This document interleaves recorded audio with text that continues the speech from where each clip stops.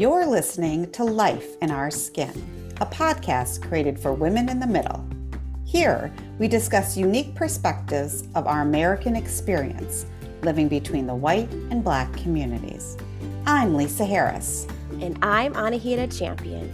Join us as we share life in our skin, raw and unedited.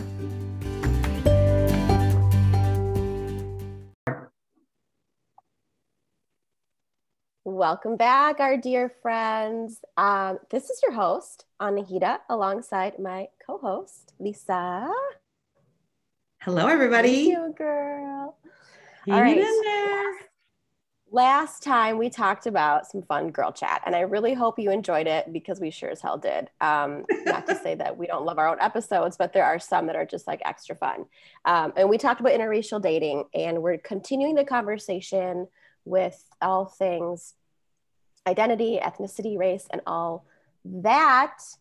Lisa, today, you and I are diving into something that we have originally had many conversations about. I would say it's one of the most impactful conversations that we have had and have continued to have since our original girl calls several years ago, through our Zoom calls, our online events, and then we carried those through Clubhouse. And we're talking about how we identify. We're talking about the phrase women of color, and we're going to dive into all things check the box. Oh, yes, this is a big one. To our listeners out there, this is a really big one for us and for most people that identify not in the white community. So really, it's all of our Black, brown brothers and sisters, but most people have an internal conflict and really struggle with their identity when they have to check the race box. And you all know it's the race box that is on all formal federal documents, all sorts of applications, whether it's schooling or other places where they're trying to identify your race from a demographics perspective. But it has a huge impact, not just on how we see ourselves, but how others see us. And also, where does that information go? And how does it support different initiatives in identifying our community? So it is personal. It's really personal. And we want to unravel a little bit of this conversation with you today and how it relates to Anahita and I. And as you'll see in the next year, we'll open this conversation and question for many, many women in our community who find themselves between the white and Black community. But today, we are going to talk about how our identity is formed by these labels.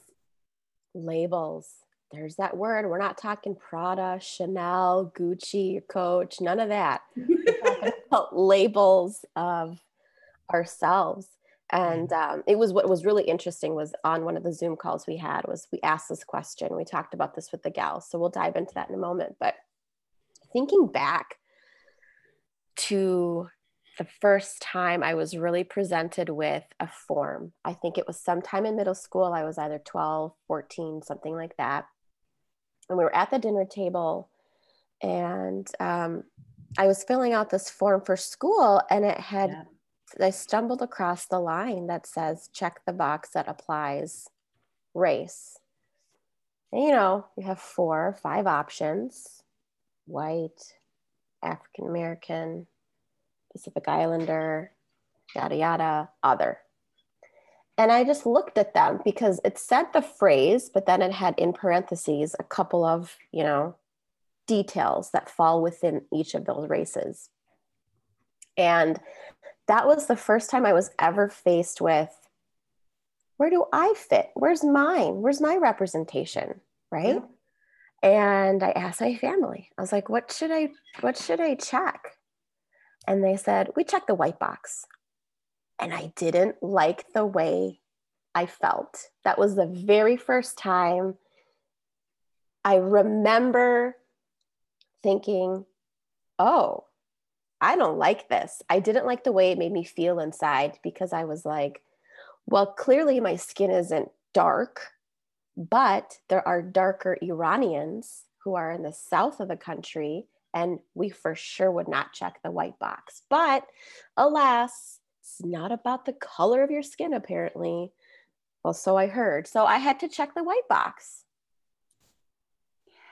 Oh, gosh, this topic. It is so, it stirs up so much. Stirs up so much. What about you? Okay, so you were saying, when was the first time? The first time for me that I can recall was Iowa testing. And so when I was in school in the 1980s, we had Iowa testing. I don't know, the teachers out there probably can tell us, and I don't know if it was a Wisconsin thing, but we did these Iowa testing, and they were like every other year. And I think the first time I took it was in the first grade. And so that was like 1981, 1980. And I remember having to check the race box. And I remember asking my dad, and this is so funny too, and my dad is probably going to laugh when he hears this, but back then in the 80s, my dad told me, and I can probably ask him after this podcast why, but at that time he told me, Lisa, girl, you are your father's daughter. You are the blood of your father. And he is mostly Caucasian with indigenous roots, but he said, you check the white box. So I checked the white box. So you and I, when we were little, we were both checking the white box, folks. Wow. Both Anika and I are clearly brown women, and we were checking the white box. I am baffled. Really? Really? You checked the white box? I would have never guessed. Yeah, I checked the white box. And so when you think about the white box, now here I have a family of 3 sisters. And I can't tell you specifically, but I feel like we've had the conversation over the years that I think when we were all at some point in our youth, so I can't say if it was grade school or middle school or high school, and I'm sure I'm going to ask them after this podcast, but I believe we have all checked different boxes throughout the years, like individually over time, and also just completely as sisters checking different boxes. So we are like 100% full-blooded sisters, and we are on government, school, all sorts of formal documents throughout our lives as different races. I'm sure there was a year I was white and my sister was Native, or my other sister was Asian or something. I bet $1 million. There were years we were different races.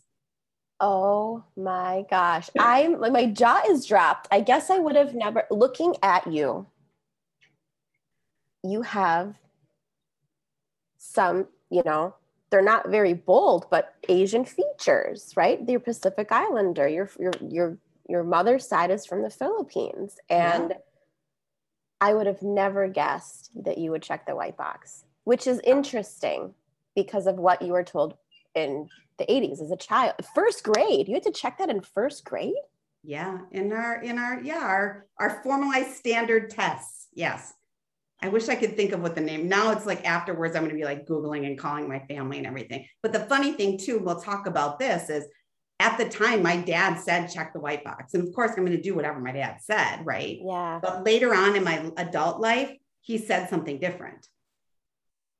So how do you like that for, mixed messages? But I can imagine the times changed over the years, right? Oh yeah. And the pride of what we are changed over the years, and the world around us just changed.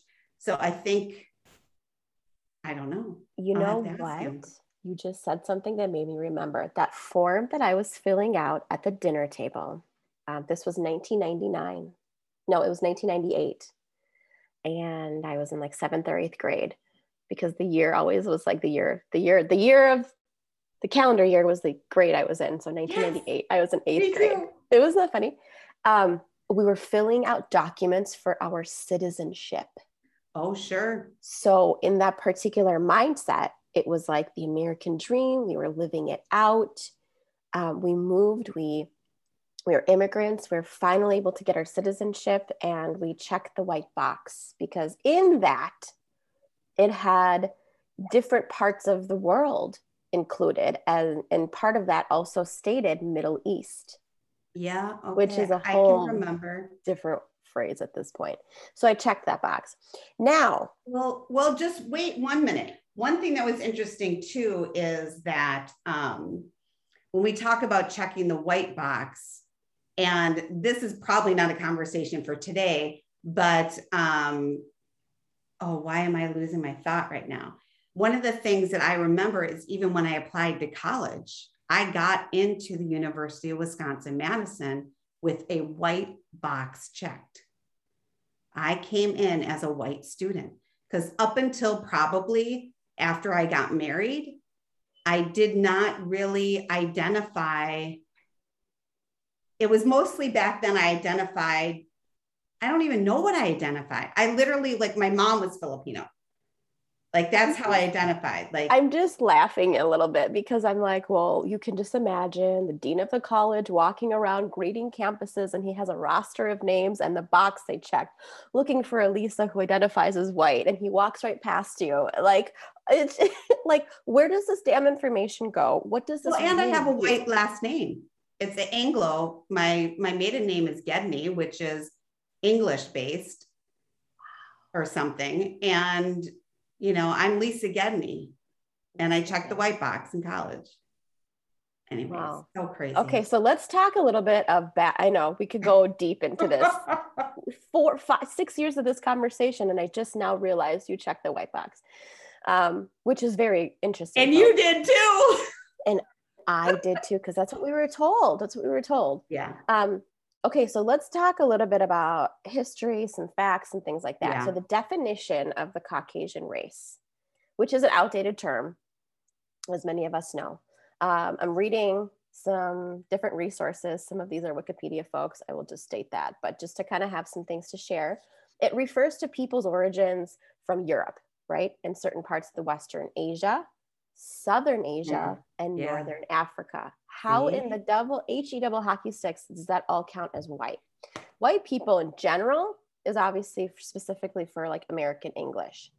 Now, here's a little bit more information. The Caucasian race itself was historically regarded as a biological taxon, which depends on the historical race and the classifications that it was being used and referenced. And it included, I guess, ancient and modern populations from what I just said: Central Asia, South Asia, Africa, Horn of Africa. This was originally, because it's like, I'm always like, well, who the hell created this? Who was in charge of this disaster? Who decided what and when and how? Got to dictate this? Well, guess what? Well, we know.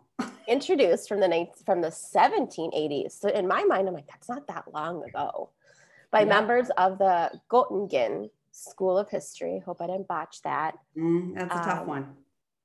And the term denoted 3 major races of humankind: the Caucasoid, Mongoloid, and the Negroid. 3. So it started out as 3, and then they're like, well, let's divide it into like, let's drop that down, like who's and where. So at some point and my sister has combated me on this, because I put something on Facebook like 2 years ago, and this 6-year-old Iranian man in our community, was like, I was like, I don't identify as a white. This is weird. I'm undoing things I've learned. He's like, well, by definition, Caucasian. And then my sister backs it up, and I'm like, but do you believe that? Like, why is that? Why do we have to go by that? That needs to be redefined. That's from who said that? Yeah, exactly. Ago. Well, what's interesting here is this 1780s version, which we're going to talk a little bit about people of color and women of color in a minute. But when you look at this, even what you're sharing from a Caucasian perspective in the 1780s, that is 3 groups. So if this was the 1780s, like, where are you in the Mongoloid? Who are you in the 1780s? In the 1780s. Okay, but it said Caucasoid. And apparently, because now people are trying to, and I very strongly recommend listeners of this and moving forward to try to drop the term Middle East. Middle of mother effing where? Like, that was a very European Middle of creation. Middle of where? Yeah. It's Southwest Asian. Yeah. If you And look I on love the for map. Filipinos, I mean, if you're going to be specific about the country, Filipinos, but I do really love Pacific Islander because that, I mean, you know, we fall under the collective umbrella as Asian, but Pacific Islander is very specific because we are island people. The Filipinos are island people. Yes. And I think that is a beautiful identification for them. But it's important to have this crazy conversation though, because the origin is where a lot of people reference. And it's like, Yes. but look at how dated a lot of things are and how it doesn't apply. And as you think about like how diverse the world will be in the next 20 to 30 years for our children and their grandchildren, none of this is going to apply. It's going to be so beautifully mixed. So we fell under the Caucasoid because it was Western and Central and South Asia. Yeah, I guess, I don't know. South Asia? I don't know. Am I Caucasoid too? I don't know. Well, hence I don't know. Anyways, anyhow, it's just crazy, right? So one of the things that we wanted to talk about too today, as it relates to check the box in our identity, is this was all before the world decided really talking about people of color or women of color, identifying collectives of group in that category or labels or however we want to say it, right? So this was before that. And so we're going to get to a little bit of how and why we identify ourselves the way we do today. But we wanted to do a little bit of background on people of color in general. Like, where did that term come from? So Anahita shared a little bit about the Caucasian race and what does that mean? Now here we are identifying people of color and who really are people of color. Okay, so now we know historically from the 1780s about the Caucasian race.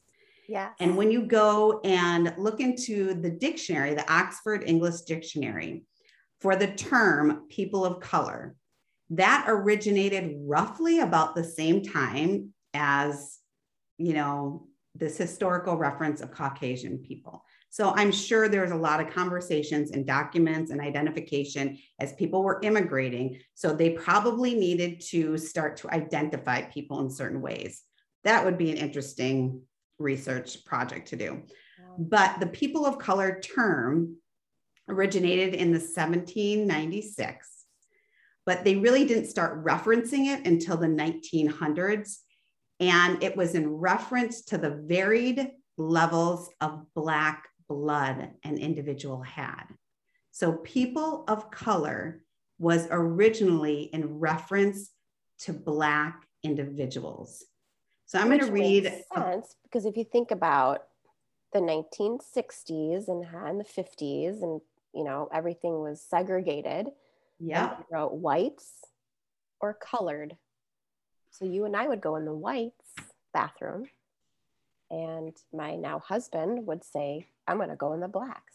Yeah. Colored, I should say. And back then, that would be, if it was only black and white, we would be checking the box of white, according to this definition, right, and according to the definition you shared about Caucasian race. So we did not have any varied levels of Black blood. So we would not be considered a person of color. Wow. Okay. And then, what else you got? Well, I was going to share this little newspaper clipping from the Baltimore Afro-American newspaper from the 1912. It's just an interesting quote of how they're identifying. So, quote, the statutes of Kentucky, Maryland, Mississippi, Northern Carolina, Tennessee, and Texas assert that a person of color is one who is descendant from a Negro to the third generation, inclusive, though one ancestor in generation may have been white. So according to the law of Alabama, one is a person of color who has had any Negro blood in their ancestry for 5 generations. 5? In Arkansas, persons of color include all who have a visible and distinct admixture of African blood. Thus, it would seem that a Negro in one state is not always a Negro in another. Wow. Long 5 generations. pause. 5 generations. So that would then be Denami, Roya, and Roya's kids, Roya's grandkids, and then Roya's great-grandkids. I would not fall under any of those categories. Back in the 1900s, yes. Back in the 1900s. Mixed babies with African descent. Wow, that is interesting. A big wow. So that for us, it doesn't even, we are not even included in this original definition because neither of us, well, it is interesting because there's some similarities to this verbiage that exists within the Indigenous community. And that might be worth doing some research on because I was thinking that. Yeah, from, being tribal members and how you can identify as Native from a formal perspective. There is some interesting verbiage that is similar to this. And I wonder where my little sticky is. I have a little sticky that says the exact amount of Native blood I have. That would be really fun because when we were on our call and we had the Life in Our Skin event and one of our panelists, addressed her identification with BIPOC and women of color. Yeah. She does not. She goes by Indigenous. Yep. And so that is going to be our final conversation here this afternoon is first, before we talk about that, we wanted to just add the women's spin onto this a little bit. So for, in the recent history, we started using more BIPOC and people of color. So I wanted to go back and look at women of color as a distinction, as a part of people of color. When did that come about? And that came about in the 1980s, and it was a term that was originally intended for Black women. It came about at a 1977 National Women's Conference. And this National Women's Conference was originally created by Black women for Black women, but they wanted to expand and extend the outreach. And at that time, they included more minority women. So it initially was intended for Black women, which makes sense as it relates to people of color, to women of color. But then over time, it did kind of emerge and extend into more of a multicultural perspective and more ethnic groups. So over time, it gradually started including other minority women. So that article, that is so fascinating. Look at us with all this fun. This is really intriguing. So the early 1900s, the article that you shared was published. The 1980s and such, the term POC and WOC really kind of took a different spin. Now, to include minority women in WOC is very interesting if some people are checking the white box, because how can you be a minority but still be in the white box race? It's very complex. Yeah, it's crazy. I feel like my mind is blown. Well, let's talk about today though. We're like fast forwarding through like 300-400 years apparently of history here, but that's how our mind worked, you guys. We were thinking about us and what did we do? And then where did that come from? And let's go research that. And oh my gosh, that's why I did it.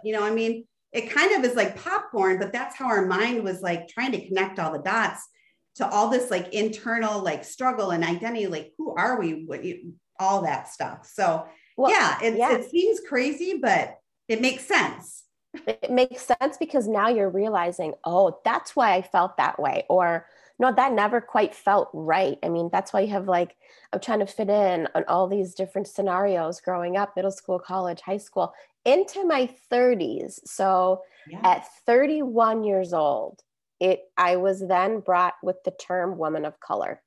I may have been through our conversation. Well, you and I use the word women in the middle. That's what we say quite often. For us, yeah. For us, Yeah. and maybe others can relate to that. How do you, Lisa, and I'll share this too, identify and do you consider yourself as a woman of color, WOC? Well, I originally considered myself a minority because that's what people were using at the time. And I would say probably in my late 20s, I started, like I said, after marriage, identifying as being a woman who was brown. And so I started understanding a lot more what that meant. And at the time, people were using the term minority. So I'd say in my 20s and 30s, that was pretty much how I identified myself as. And then I would tell you my mother's Filipino.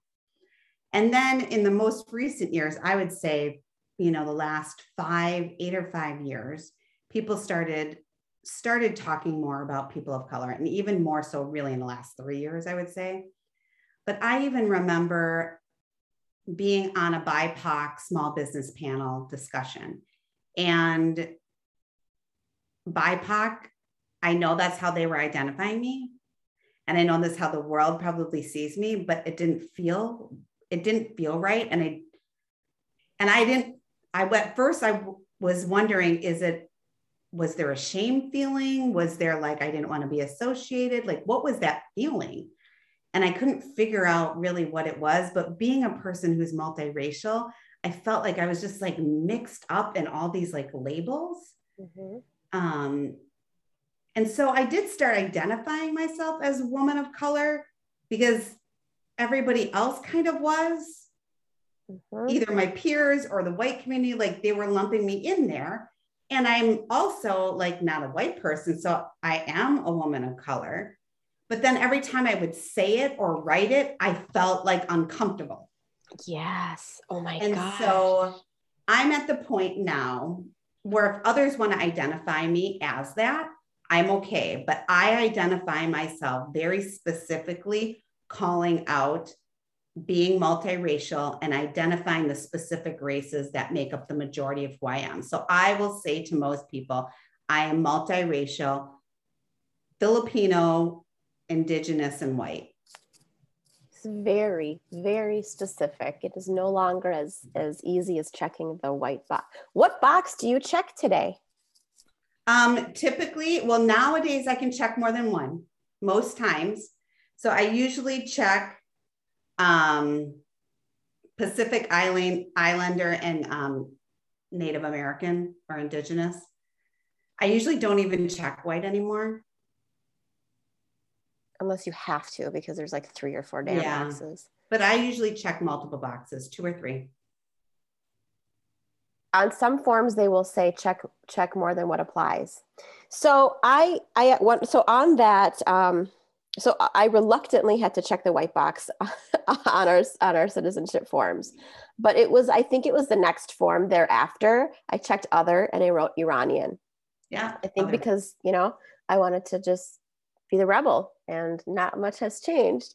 And today I feel more confident with identifying as a woman of color, but in the last 3 years, more so the last specifically 2 to 3, and you and I have chatted about this, I've had a very weird relationship with feeling like it's okay for me to identify as a woman of color, because I didn't want to offend people that strongly fell into that category, mm-hmm. that really adopted that and really felt like it was meant for them. But I also felt like I did not cover remotely who I am to check the white box. So I used the term minority quite a bit. And then I got mad at the word minority. And I was like, why are we using minority? The world is shifting greatly. Why can't this hopefully soon become the majority? And maybe in my forward thinking teenage years, I've already manifested that. But to this day, when it is available, I do not check the white box. I check other, and I write in Iranian. And for the very first time ever in my life, I checked the Asian box maybe 6 months ago, because South Asian was in there. Yeah. And I was so damn confused. A 37-year-old grown woman going like, what box do I check? Yeah. But I confidently can say, I will always say I'm Iranian or Iranian American. Yeah. The hyphenation thing was a journey of itself. And I just completed a course specifically for women of color, and I have never felt so seen in my life. So I, to this day, will now say women of color, also use minority, but I specifically say Iranian American. It's crazy. It's Well, crazy. I know one thing is for sure certain is this is something that we have carried since we were little girls up until now, still trying to discover who we are. And so for those in our white community or our Black community that have always strongly identified as being African American, we really ask you to open your minds. This is an identity piece that internally we've struggled with for over 30 or 40 years. And it really does impact how we show up, how we see ourselves, and really how others see us. So we invite you to continue this conversation, even in your groups, because we know based on the conversations we've already had online, there are biracial women that have struggled with being called women of color. There are Indigenous women. There are women from all sectors that fall in the middle that struggle and identify differently with this term. And so you would be surprised. You may have a very close biracial friend who is Black mixed with other races who may not identify with being BIPOC. Yes. So don't make any assumptions, because Anahita and I used to check the white box. So we just invite you to open your mind and listen, ask questions. And this is what this podcast is all about, is to open your mind and open your hearts to women that find themselves in between the Black and white community. And we are excited and thrilled to be sharing more topics and more guests with you in the coming year. So any last thoughts you have for our guests, Anahita?